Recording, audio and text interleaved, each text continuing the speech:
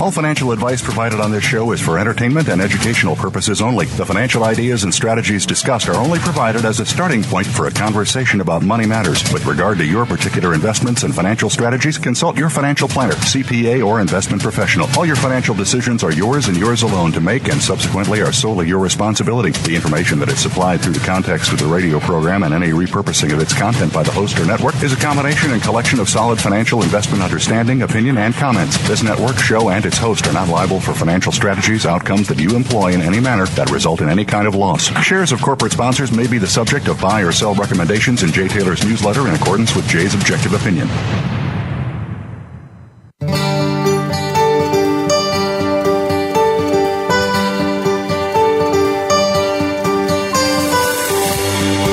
Welcome to Turning Hard Times into Good Times with your host, Jay Taylor. This hour will help investors fix issues and achieve personal gain. Now, here's your host, Jay Taylor. Welcome to Turning Hard Times into Good Times. I am your host, Jay Taylor, and I'm speaking to you from New York City on this, the 20th day of November, 2018. And I do want to remind you, I publish a newsletter that focuses primarily on gold and silver, precious metals mining stocks, not exclusively, but mostly, on companies that some of which are talked about on this show, companies that I believe have the tremendous potential to create a lot of, to find and discover a lot of wealth in the ground. Basic wealth creating industry is what mining is. We need more of it in the United States, and a lot of the companies that I follow do have projects in the U.S. But I have a lot of excitement for in the future, and I think Michael Oliver, who will be with us in a minute or two, may provide some ammunition in that regard. Chen Lin, I like to always remind you of his newsletter, ChenPicks.com. ChenPicks.com is where you need to go to sign up for what is Chen buying, what is Chen selling. And Michael Oliver's MSA, OliverMSA.com, OliverMSA.com for his structural momentum and structural analysis, and he does provide a lower cost, $299 a year subscription for people interested primarily in the precious metals and the precious metal stocks. And thank you to all of you for listening to this show, making it one of the more popular shows in the Voice America Business Channel. We also like to hear from you. Send your questions, comments, criticisms, or comments of any kind to questionsfortaylor@gmail.com. Questions, the number 4, Taylor@gmail.com. I want to thank our sponsors, because without them we would not have a show. Novo Resources, Sandstorm Gold, Triumph Gold, Gold Mining Inc., Uranium Energy, and Klondike Gold Corp. Are the sponsors for this week's show. I would like to mention a friend of mine, David Jensen, who keeps track of the metals markets very closely, pointed out to me that palladium is in a very severe backwardation. There does seem to be a shortage of palladium on the markets. Russia and South Africa are the primary producers. They produce 80% of all the palladium. There does seem to be a shortage. The price has spiked. It's come back a bit today, but it's a very strong price. And I did an interview with David talking about the backwardation in palladium, which you can listen to if you go to jtaylormedia.com, jtaylormedia.com. Click on the podcast page and you can hear of what David has to say there. Also, I am writing a letter, actually adding a company, North American palladium producer, in my newsletter this week that I am very excited about. And if you'd like to learn more about that, you're certainly free to subscribe to my newsletter. Now, today's show I've titled, Why Are So Few Americans Able to Get Ahead? Charles Hugh Smith, John Anderson, and Michael Oliver are the guests for this week's show. Despite the rah-rah about the ownership society and the best economy ever, according to Donald Trump anyway, at least the sobering reality is that very few Americans are able to get ahead in terms of building real financial security. Why, if the economy is so good, as President Trump suggests, and virtually all his supporters on Fox News tell us it is, why then are there so many young people, such a large percentage of our population of young people, living in their parents' basements? Well, we'll explore some of the reasons why Americans are no longer living the dream, the American dream that has been so much a part of our society in the past. And Charles Hugh Smith should have some insights into that. In fact, we're basing our discussion in part on a paper that he wrote on that very topic. One junior exploration company that I have very high hopes for, and one of my personal top holdings, is Triumph Gold. This company's district-scale project already has a gold equivalent resource north of 4 million ounces and 3 different deposits. However, it has recently discovered what looks like a very large gold-copper porphyry deposit that has many of the world's largest base metal miners very interested in the project. And the company's largest shareholder is Goldcorp, that owns just a whisker under 20% of the stock. In just a few minutes after a first commercial break, I'll be speaking with John Anderson, the executive chairman of Triumph, for an update on that company's progress. They've had a lot of success last year in their drill program, and we want to find out what he's planning for 2019. But right now, I'm pleased to tell you that I have Michael Oliver with me once again to help us sort out the markets, and boy, they're looking increasingly volatile. Thanks for joining me, Michael. Good to be back, Jay. Always good to have you. Now, Michael, you're really focused on, and I think most people are really focused on, the equity markets in the U.S., but I think you have some insights into why the equity markets are so important and how they might impact other markets, a lot of other markets. Could you comment on that today for us? Yeah, I think they all feed back into each other to some in varying degrees at different times for different reasons. So the asset categories, debt markets, foreign exchange, stocks, and commodities. And we thought 2 years ago that there was a tectonic plate shift beginning. And I think arguably it was. Gold bottomed. Yes, no, it has not taken off, but it is clearly well above its lows, and it's lived above its lows, and built what we think is the upper end of a base prior to a major upside move. Okay, that's step one. Commodities bottomed. Some of them took off real big, oil and copper, and are now paying dues back on the downside, but still way above their 2016 lows. Even the Bloomberg Commodity Index, which is weighed down by food commodities, which we think is probably the best place to be, in terms of value and future percent gain, is still well off its bare lows. Okay, so that category shifted, has begun the shift. Dollar shifted. We got bearish. It hit 103.50 dollar index back in early 2017, and we got bearish in May of 17 when it came down to 99, and it's still well below there. It's having a big rally, but it's broken in our view. Then you go to the debt markets, the bond markets. They peaked in 2016 in price, low yields, mid-2016, and broke down hard in price. T-bonds right now are 30 some odd points below their highs, and they're having a counter-trend rally right now. We think is associated with stock weakness, and probably could see more of that too. Now, and then the stock market was the dumb one.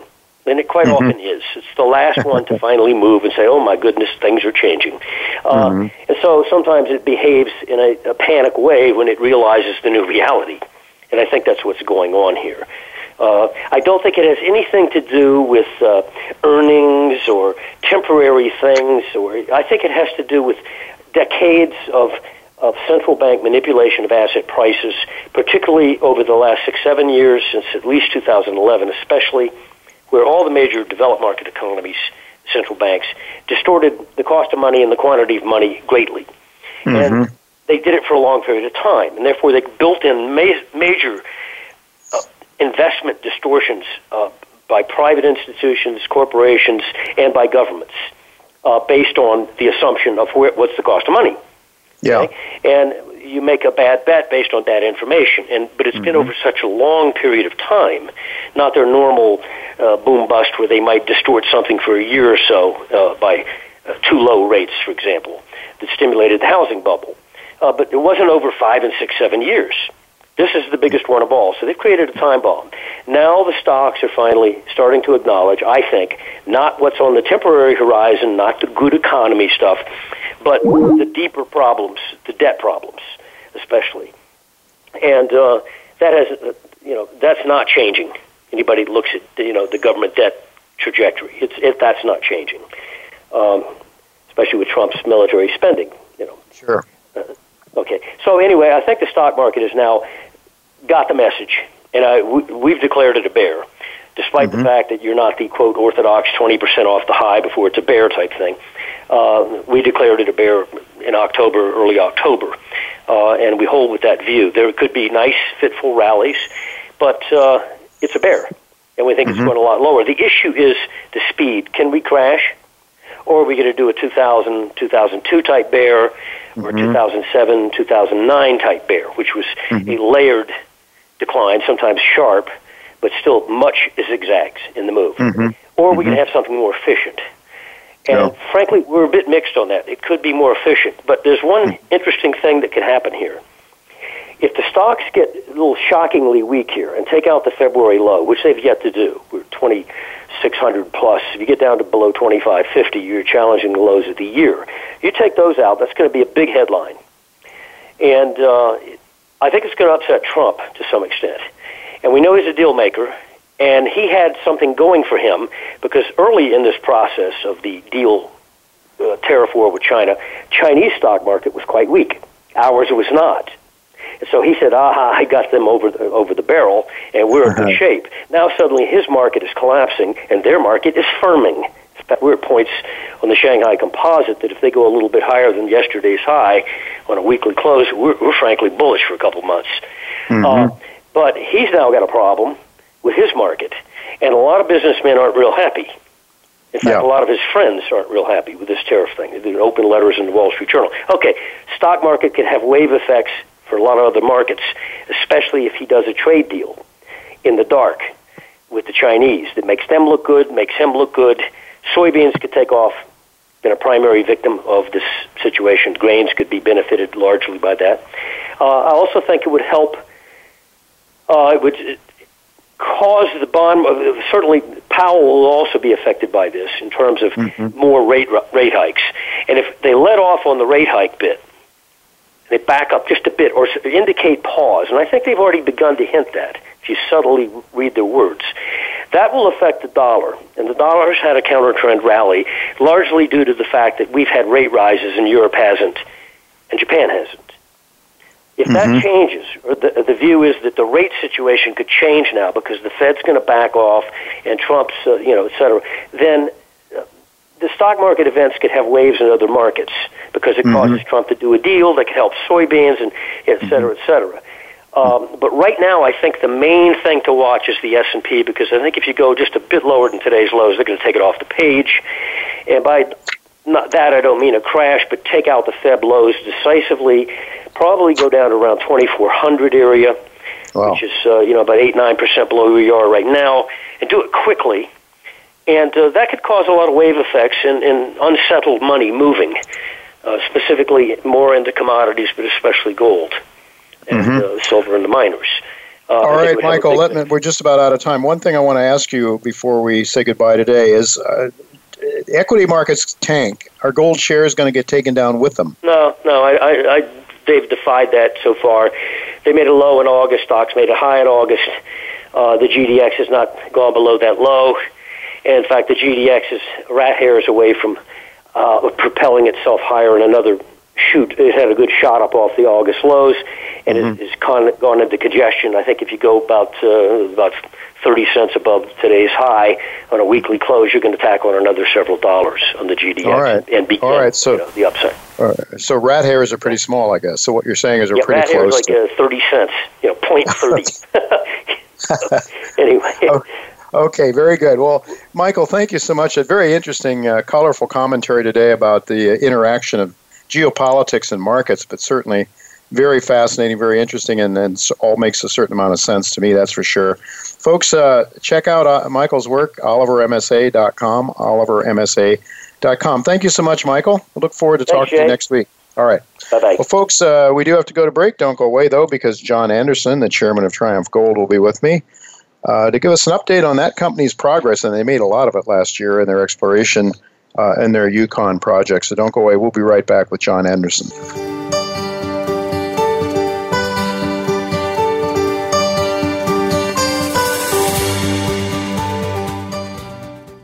Noble Resources Corp. trades on the OTCQX under the symbol NSRPF and on the TSX Venture Exchange under NVO. Its flagship assets are located in the Karratha region of Western Australia, where they are currently drilling and trenching their Purdy's Reward project. In addition, Novo has partnered with Sumitomo Mining Corporation to advance its Beaton's Creek Gold Project toward production. With over $70 million in cash and strong shareholder support from the likes of Kirkland Lake Gold, Novo is well on its way to establishing itself as one of the top junior explorers and developers in Australia.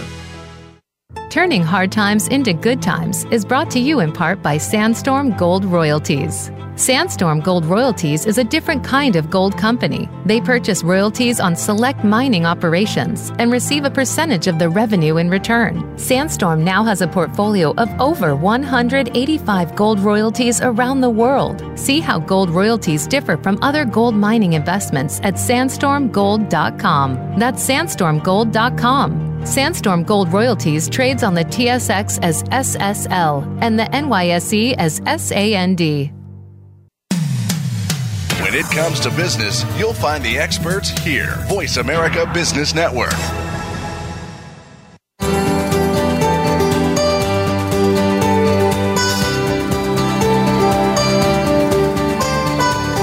You're listening to Turning Hard Times into Good Times with your host, Jay Taylor. If you have a question or comment about today's show, Jay would love to hear from you at 1-866-472-5790. That's 1-866-472-5790. You can also send an email to questionsfortaylor@gmail.com. That's questions, the number 4, Taylor@gmail.com. Now, back to our program.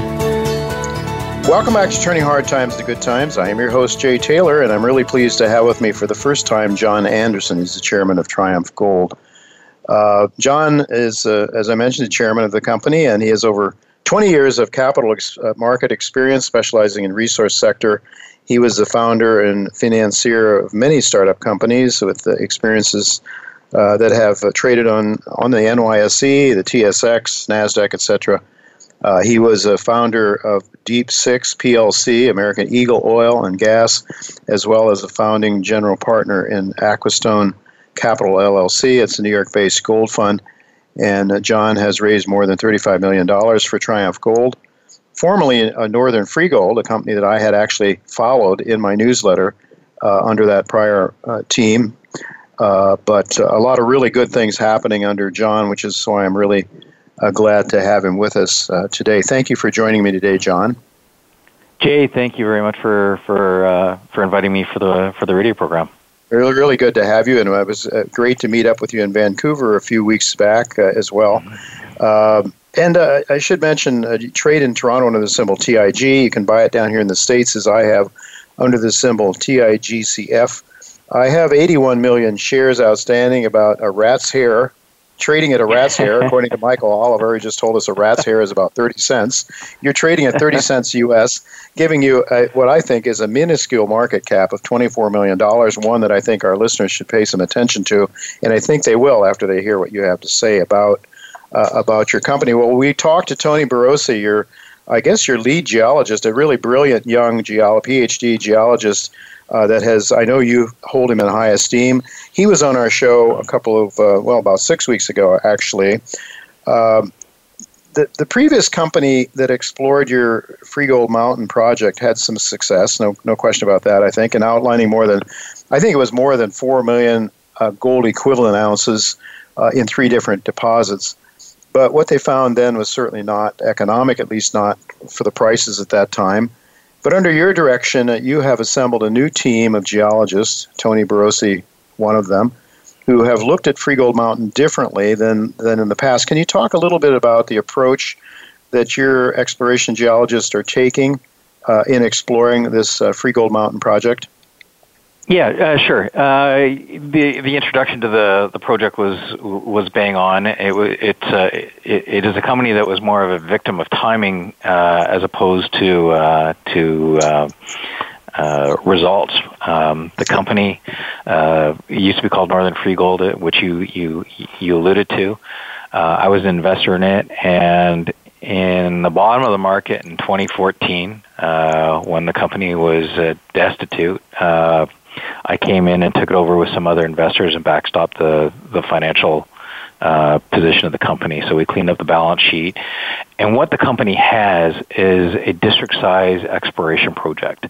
It does have 43 101 deposits, 3 of them, totaling, as you said, about 4 million ounces gold equivalent. But those are ounces of gold. They're all at surface. They're easily accessible. They will be mined one day. But they are ounces that are more relative at a higher gold price, so a very leveraged play. That's why we backed this story. The company had over 80 years of work done on it under Northern Free Gold and subsequently to me coming in, and we've now got a book value of well over $55 million and a company that trades about $30 million market cap. What we brought Tony in independently, who was on your program. Tony is our Vice President of Exploration, but before he became that, we asked, myself and one of our institutional investors wanted to look at the project independently. So something that, if you had a project that's 5 times the size of Manhattan, and we've been focusing on these low-grade deposits, what else is there? It's a magnitude project. It's geologically located along the Big Creek Fault in the Yukon that hosts these very large deposits. Minto's mine, Capstone Mining, they have their Minto mine that's been operating for years.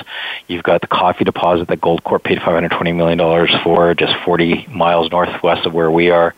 You got Western Copper that trades at $150 million market cap, and they're not active in their project. And we've got our rinky-dinky, embarrassingly market cap. How do we expose some value for this? What's the potential? So Tony was hired independently before we hired him now as our Vice President of Exploration, because he came back with different eyes. And that's, Jay, all it is he had a different approach to it. And he came up with all these different exploration potential ideas that would be relevant at a low gold price. And so 2017, he was, we attracted Goldcorp to invest in our company. They bought 20% of the company at that time. Expended they invested $6.3 million. We expended about 3 of that in the first year, and Tony followed up. And when you say I hold him in high regard, he came up with 5 ideas, and he hit on 4 of them. And it was exciting from our standpoint. So this year, 2018, we followed up on those 4 exploration ideas and came up with even more exploration ideas. But what's driving the price of the stock now? I know we're in a correction, but why it was performing this year so well is Tony stepped outside of the zone and he saw this big potential. I think he alluded to it in your last radio program as these rabbits at surface and these low-grade things. But these are serious rabbits. They're 500,000 ounce rabbits. And his theory was underneath, just looking at the age of the rocks and the different types of mineralization, there's got to be a source for it. And this year we confirmed that with what's called this blue sky zone, which obviously created a lot of excitement west of one of the deposits, we came up with something. And these were the highest grade, deepest porphyry drill holes ever drilled in the Yukon. And that's really what's created the excitement. Yeah. I think, what was it, like 150 or 170? I can't remember exact intercept, but well over an ounce of gold equivalent. Or not an ounce, a gram of gold equivalent. Gram equivalent. So that was originally the WOW breccia, which is adjacent, and the WOW is WAU, which is tungsten-hosted tungsten gold. Those are the element signals or signs for tungsten gold. And we hit 140 meters of 1.33 grams per ton gold equivalent. That was exciting. And then another half kilometer away, we hit the blue sky zone, and those were the deepest holes, where we went down 600 meters. We had 230-meter, 300-meter intersections that had over 1.5 grams of gold or 1.25 grams gold plus copper of about 0.3%. So for the copper, mining companies, they love this. This is over 1% copper equivalent. Gold equivalent would be 2 grams of gold. It's a gold bias system, and that's created the obviously the excitement in the stock price and with investor interest. But what's more interesting is those holes, when I said they were the deepest holes and the richest holes in a porphyry deposit or a porphyry project drilled in the Yukon, that's as far as we've gone. So subsequently to getting those results, Tony engaged a deep IP survey. That's a deep radiometric survey that goes down almost a mile. And we're waiting for those results, and those should give us a pretty good indication of where the source for all these little rabbits are. And as Tony says, there's got to be a big elephant down there. And these are the elephant deposits that make the big mining companies big, long life producers like the Freeport-McMorans, those type of things. So when people have been saying this year that we turn the way, geology's looked at the Yukon, it's really the depth of deposits that are being discovered. And all the kudos to Tony for coming up with the concept and proving the concept right. Now we just want to take it, a couple steps further next year. So you think you're getting closer to the source of these rabbits through this blue sky porphyry? Is that the theory? That's exactly it. Exactly it. And then another 3 miles away, over what's called the Kirsten Zone, we've drilled holes that are 600 meters deep. They didn't run incredible grade like the blue sky did, but it's the same type of rock. And so the theory is that this is one large system that sits under a 6 square kilometer, a really intense soil anomaly. And we know that through drilling that it's shallow, and you've got all these rabbits, and hopefully this IP survey that we should be getting in the next month will prove that this is a giant elephant that we're gonna go after. So the IP survey within the next month, you say, and then you have some more drill results, I think, too, yet from your program last year, right? Yeah, correct. As I said, Tony came up with 4 discoveries last year, and his crew. And it's not just Tony. Tony's got an incredible group behind him. During the field season, we have over 30 people on site, and we have very qualified geologists. They're just led by Tony. But following up on those 4 exploration ideas, one of the ones that we came up with was something that was found by the placer. There's a lot of placer miners on the property, and when they go through their property, they go down to bedrock and expose geological structures, and then they mine them out, and anything down to bedrock we get the deep rock stuff. This Irene zone that was found by the placer miners in 2013 was never followed up by previous management, mainly because of lack of funds at that time. However, Tony drilled it this year, and it had a strike length of about 140 meters, which I don't know how many of your listeners know what that means. It's a lot of mines are just 140 meters wide. Sure. Yeah. We've extended it to 400 meters, and we're very confident that we've picked up that same vein a couple miles away, and so we're going to prove that theory up. And once we get those assays back, we'll publish the results from it. But there's a lot going on this property, and that's that's what's creating a lot of excitement. Not just the big porphyry, you've got all these high grade systems that are coming off, and it's really nice to see it finally come together. Okay, so you still have drill results coming from your 2018 program. How soon do you expect you'll put together your plans for 2019? Could we look forward to that in January or something like that? And how soon can you start drilling in the Yukon? Where you are? Good question. Realistically, exploration is a process. So as soon as you get your data, you don't run around and start ordering drills, and you've got to analyze it. And this is what Tony's done a very great job, methodical job with Jesse and Emily Hale, who are involved, in our team as well.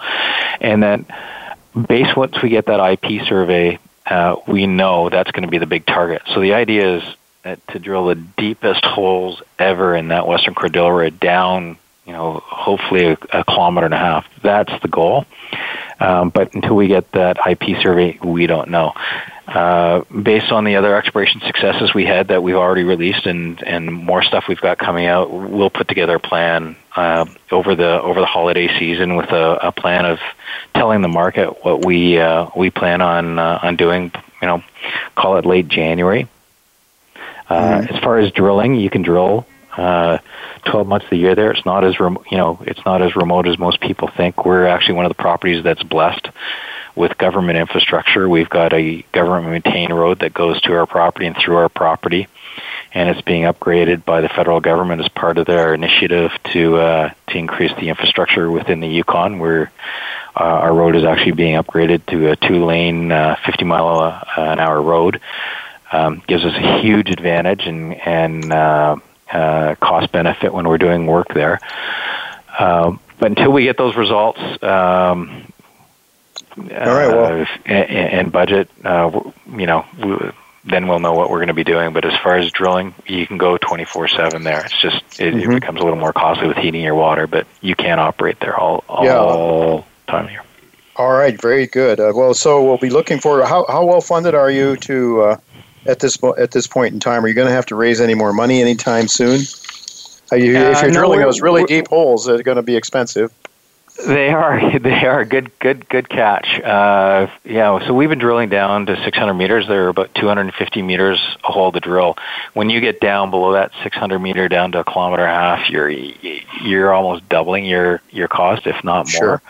Sure. But I think once we get the survey out and the plan, raising that money will not be an issue. And I think if your listeners look at the history of this company, since I got involved, we have not had any problem raising money. We do have money now. We're not desperate by any means. We've got over $1 million in the bank. I've got warrant holders that are willing to exercise warrants that would easily fund next year's program if we wanted to. But I just like Michael was saying on your previous guest. It's a terrible market. I'm not out having to raise money, and I'm fortunate I'm not having to raise money, and I'm not going to dilute my stock, as you mentioned, at a red hair price. Absolutely. Well, look, I want three red hairs. We're just about out of time here, so we do have to conclude now. But one thing I wanted to ask you, I think you probably work fairly closely with Goldcorp's technical people as well. Tony probably interacts with them on a regular basis.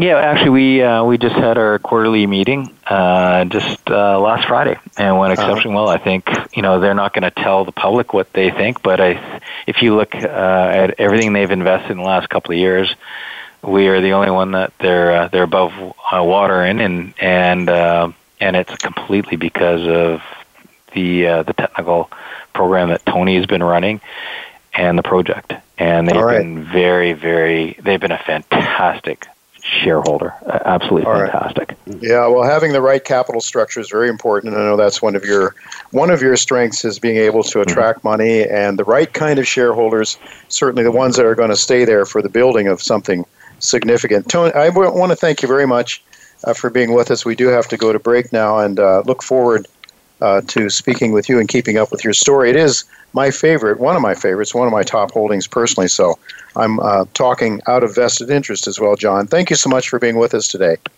Great, thanks, Jay, and I look forward to talking to you in the new year when we've got a lot more to talk about. Me, I'm really looking forward to it. All right, folks, well, we do have to go to break now, but don't go away.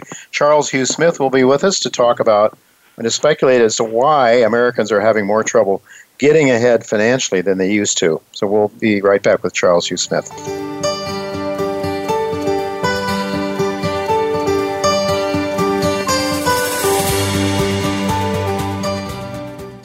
Triumph Gold holds a 100% interest in the district-scale Free Gold Mountain gold-copper project in Yukon, with a government-maintained road accessing their 200-square-kilometer property. The 2018 drill program has resulted in exciting discoveries to date, hitting the richest intersection ever in a porphyry system in Yukon. The company is well-funded and has a large institutional holding, including Goldcorp and Zijin Mining. Triumph trades on the TSX Venture under the symbol TIG and the OTC markets TIGCF. The website is triumphgoldcorp.com. Gold Mining Inc., ticker symbol GOLD on the TSX and GLDLF on the OTC, is the biggest bet for gold investors and legendary investors like Doug Casey, Rick Rule, and Marin Katusa, who put millions of dollars into backing the company, along with institutional investors. The insiders own over 20%. Gold Mining has strong cash and no debt. It's one of the top 1% of gold companies that has over 20 million ounces of gold resources. Visit goldmining.com. When it comes to business, you'll find the experts here. Voice America Business Network.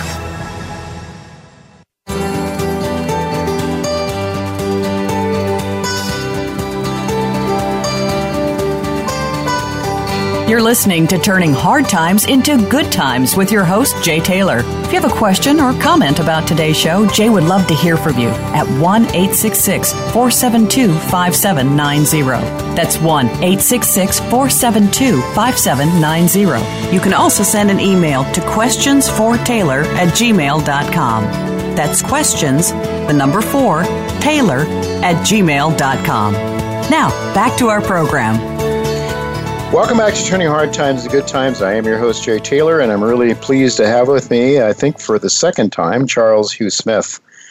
Charles is the author, proprietor of the popular blog site of2minds.com, of2minds.com. It's really nice to know that we don't, all Americans, lockstep with the same thought process, that some people actually think independently, and certainly Charles is one of them. Anyway, anybody that we have on the show has to be a prerequisite that they are independent thinkers. So Charles started publishing in 2005, and he's a contributing editor to peakprosperity.com. We think very highly of those folks as well, who they've been on our show in the past. Charles is the author of numerous books, including Why Everything is Falling Apart, an unconventional guide to investing in troubled times.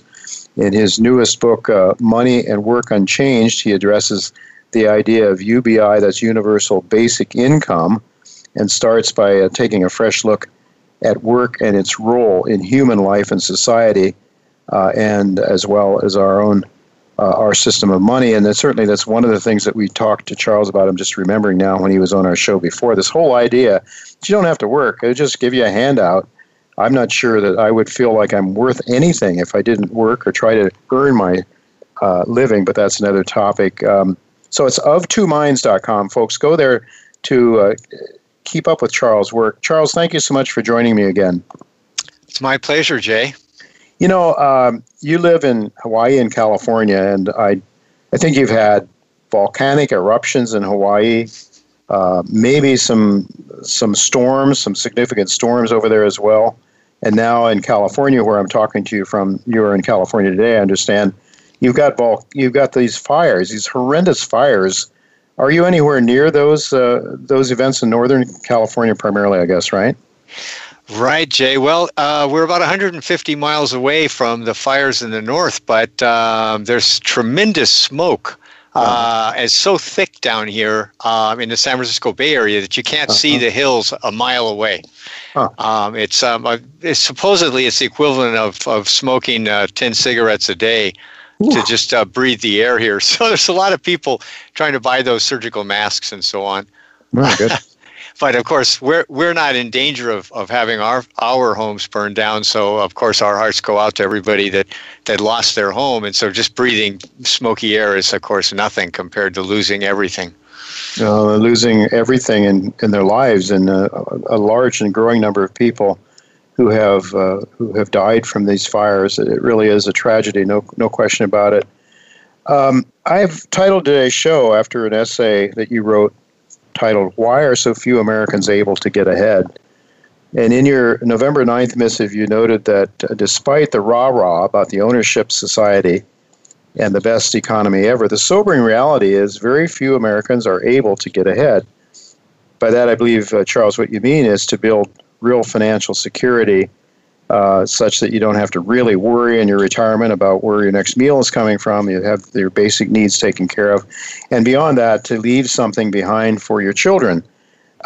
You mentioned that there are 3 core reasons that you see for the reason of this decline in living standards for a larger and growing number of Americans. Can you share them with us, what your ideas are there?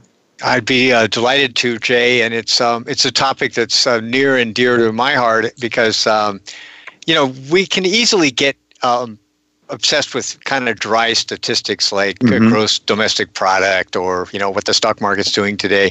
But really, the economy it's a social system, right? And so it actually, it impacts our daily lives. And that's kind of my interest here. So the 3 points are earnings, our wages and salaries have not kept up with the rising cost of living. And you've discussed that in other programs, of course.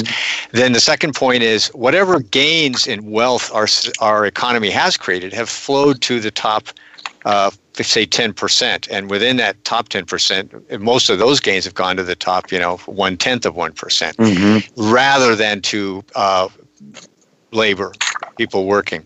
And then the third point is that our economy's been financialized in the last 20 years to where all the incentives and the gains are flowing to these corporations that are basically monopolies, or they operate like in cartels. And so there's just less money in the system for people who are not owners of those monopoly businesses. And I think of healthcare, that many of us have a choice of like 2 or 3 insurers, right? And then the prices are all about the same. And of course, so we call that a cartel. There's really not any competition. Right. So we're seeing more concentration in every industry, it seems, of and less competition. There used to be a lot of concern about that. There used to be, it was sort of a policy of Americans, American policy to, antitrust and so forth. We don't hear much about antitrust action these days, do we? No. In fact, I was trying to think back, and I think it's a generation or two since there was an actual monopoly or cartel that was broken up. And so it's like we've lost that part of the American value system. Amazon is moving one of their offices, a big office. They're going to create a lot of jobs here in Queens, New York City, where I live, and also down outside of Washington, D.C. And I think it was somebody, I don't know if it was on Tucker Carlson's show or some show I saw recently, they were speculating as to the reason that Amazon decided to come to a couple of the richest cities in the country rather than in the Midwest and other places. And this particular person, I don't remember who he was, suggested it had more to do with access to the people in power, to the money and to the people that make the laws, so that there could be the influence. And if there's a need to go down and see a powerful senator or congressman, you could easily get there and do it. Or if there was a need to get to the money people in New York, you're right here, right where they are. And so I'm wondering if that isn't part of what's going on, is just simply the concentration of wealth, and then it's very difficult for policymakers not to get involved in that and start to be influenced. I mean, so maybe there's a reason why there's not been any antitrust actions for a number of years. I think you pegged it, Jay. That if you have tremendous profits like Amazon or many of the other tech companies or global companies, and you're raking in billions, you can afford, say, 20 or 30 million for lobbying or to contribute to campaigns. That's peanuts to you, right? But those peanuts mean a lot to the politicians. So $100 million still buys you a lot of political influence in Washington, but that's peanuts compared to what corporations can borrow or rake in. Yeah, can you give us a sense? The middle class has really declined. Can you traditionally what the idea of the American dream was to have your own home, a white picket fence, a dog and a cat, and 2 or 3 children, 3 or 4 children maybe. Can you give us a sense of how much of decline that we've seen in the last 20 years of the American middle class? Some statistics, perhaps? Well, Jay, it's a great topic, and of course it's complicated by a couple of different issues. One is that, as we all know, those of us who happen to be lucky enough to own a house and that we bought 20 plus years ago in one of these sort of bubble valuation areas of the country, like Dallas, Seattle, Denver, California, lots of places in New York. Then we're the lucky few who can see that our assets, like our homes, have risen in value so much that we can say, well, I can cash out and I'll do okay. But not everybody's been that lucky. So there's kind of a divide in the middle class. Those people that were fortunate enough to have either stock options granted by their company or that they bought a house long enough ago that they've got gains there, and then everybody else. And so that's one issue. The other issue is that wages, of course, haven't kept up. And if you go back far enough, then it looks like they should have gone up. In other words, the average wage used to be, say $10,000 a year, and then now it's, 40 or 50,000, and you go, well, we must be richer, right? But of course, if you adjust for the cost of living, then it turns out we've more or less been flatlined for 40 years. So then the other factor I would mention here is that a lot of people had secure jobs, say 20 years ago. Now you pretty much have to work for the government to have a secure position. You're not even sure, even if you work for a big global company, you're not sure how you might get right-sized or downsized in the next recession. And so that insecurity makes it more difficult to hang on to your gains, as a middle-class person, that if one of two wage earners, say, loses their job for a year or so, that causes a huge loss of earnings, and then that triggers a loss of wealth, and people have to maybe sell their house or they lose their house. And then so the way the economy functions now, it just creates a lot more difficulty for the middle class. Even if your earnings are keeping up with the cost of living, it doesn't necessarily mean you're getting ahead. Well, and the cost of living as it's measured by the government is one thing, isn't it? I think that as I was reading some of your material, you may have some doubts that they really reflect the true cost of staying alive. I know certainly one of the guests that I've had on this show in the past, John Williams, believes that the real cost of living, if you use the same measure as was used during the Reagan administration, where you kept the same items in that basket of cost, that cost basket, we would be looking at something, inflation rates of closer to 10% than 2%. Do you have any thoughts on that? In other words, I get a Social Security payment now, and it's, I think, 1 or 1.5%, maybe 2% this year. I know that my cost of living has gone up more than 2% this year. That's what I believe is true, living in New York City anyway. But to what extent do you think CPI numbers understate the real cost of living, such that perhaps even that the real situation is worse than what the statistics would suggest? Do you think that's true? Yes, Jay, I do, and based on John Williams' work that you mentioned, but there's another measure.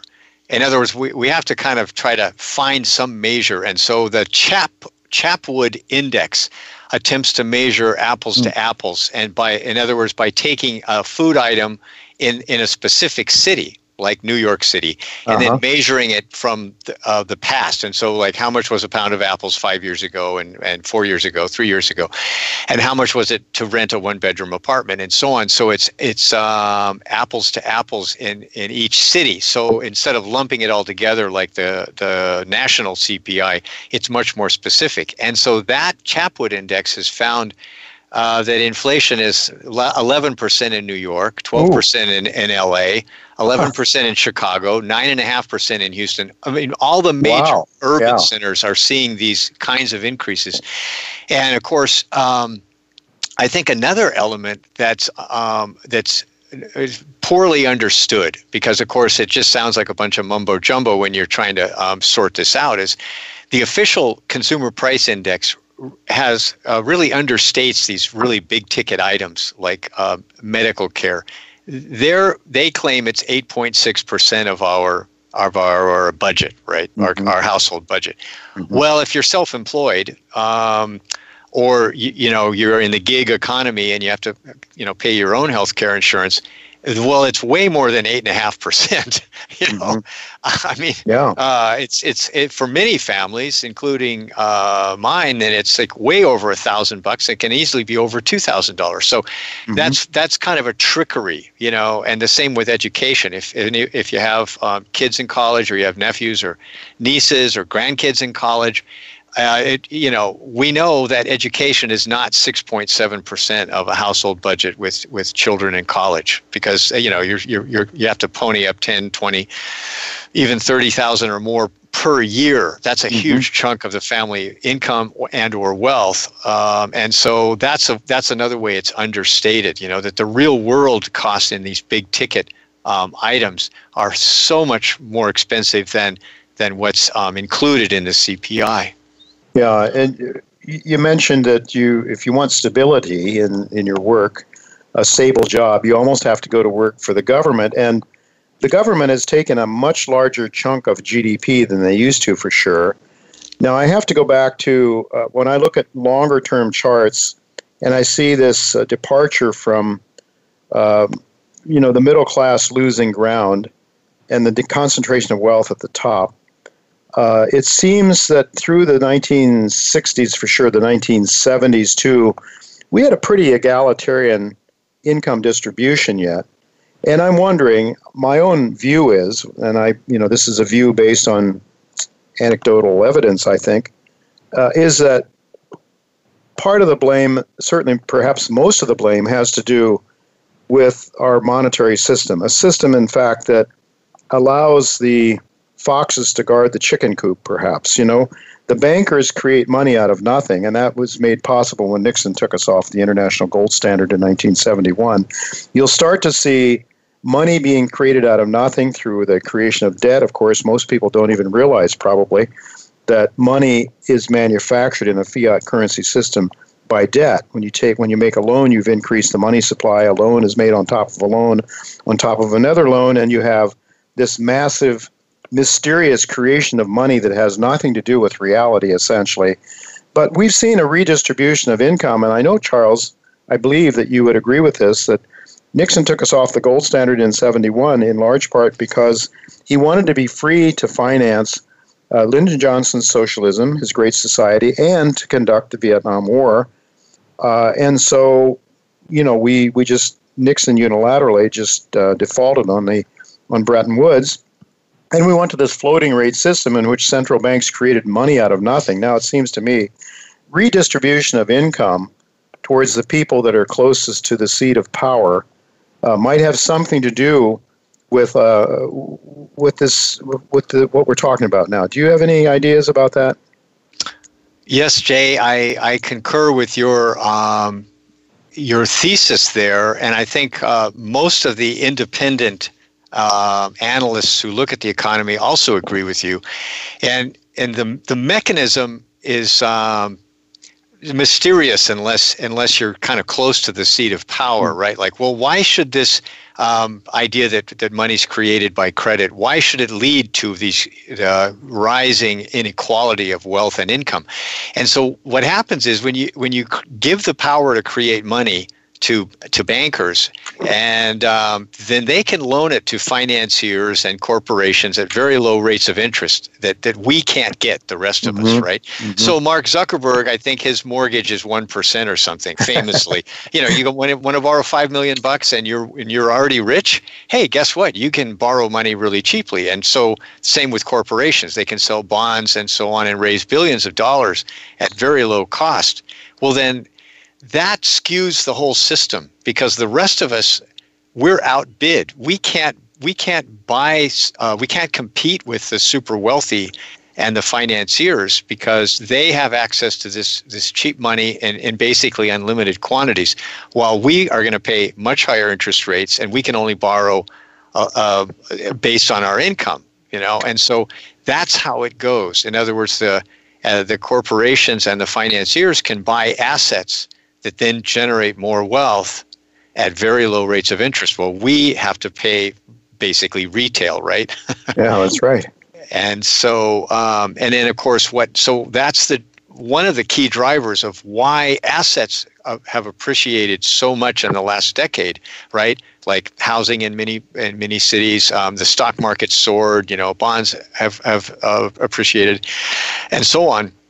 But wages haven't kept up. So that's another thing that we should mention. Of course, in the 60s and 70s, wages kept up with the cost of living at least more than they do now. And part of it was that employers had to compete for employees, right? And now their employers have they can go abroad. So there's globalization. So now American workers have to compete with essentially the rest of the world. And then there's some automation. Mm-hmm. And there was always automation, right? There were factories, robots or equipment in the 60s and 70s, but it's really gathered momentum now, and it's starting to replace, white collar jobs as well as blue collar. And so the people earning their living are under these like triple whammy, right? They've globalized.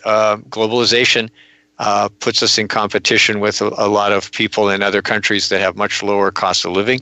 Automation's pressuring us, and then the fact that we can't really borrow money or access all this nearly free money like the super wealthy can. So add those three up, and it's no wonder that the middle class is under siege. Yeah, and then the middle class, too, has taken on more debt to try to retain their living standards as they've lost it, too, to send their kids to college, et cetera, et cetera. Charles, we're basically out of time here. I have to ask you, because I think the most important issue to this discussion is, what should people do right now? Perhaps take a minute. That's about all the time we have. What should people be doing now to try to protect themselves against these conditions that we really have no control over? Right. Well, it sounds like just common sense, but it would be always helpful to lower your costs, of living, and try to pay off debt, and develop a side income stream if at all possible, and then diversify assets if you have any. If you don't, try to save money and buy some assets, but get a diversification of assets. Don't just have all your family wealth in the family home or in a stock portfolio or something. Diversify, because nobody knows what's going to happen. That's for sure. And I would add to that, probably have some real money, gold or silver, that can't so easily be destroyed through inflation, through taking it away. Well, Charles, Absolutely. I want to thank you so much for your time today. We are out of time. There are a lot more things I wanted to talk to you about, so we'll have to have you on again sometime in the near future. Well, folks, that's it for today. Next week, Richard Mayberry will be with me, and I expect Peter Talman, the president and CEO of Klondike Gold, and Michael Oliver as well. Until then, goodbye, and God's blessings to you.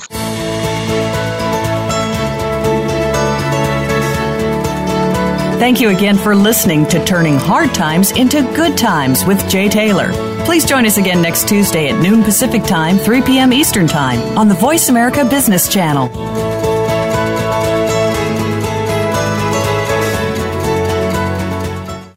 A gold rush has begun. Recently, 3 of the largest gold mining companies announced strategic acquisitions in the Yukon territories. Ahead of them was a group who had already consolidated the key claims covering the historic Klondike Gold Rush into one company, aptly named Klondike Gold Corp. Led by a team of accomplished geoscientists, the company is steadily advancing exploration to reveal the rich source of all that gold. The hunt for the next major discovery is well underway, and Klondike Gold's shareholders are strategically positioned. Stay ahead of the majors and follow KlondikeGoldCorp.com.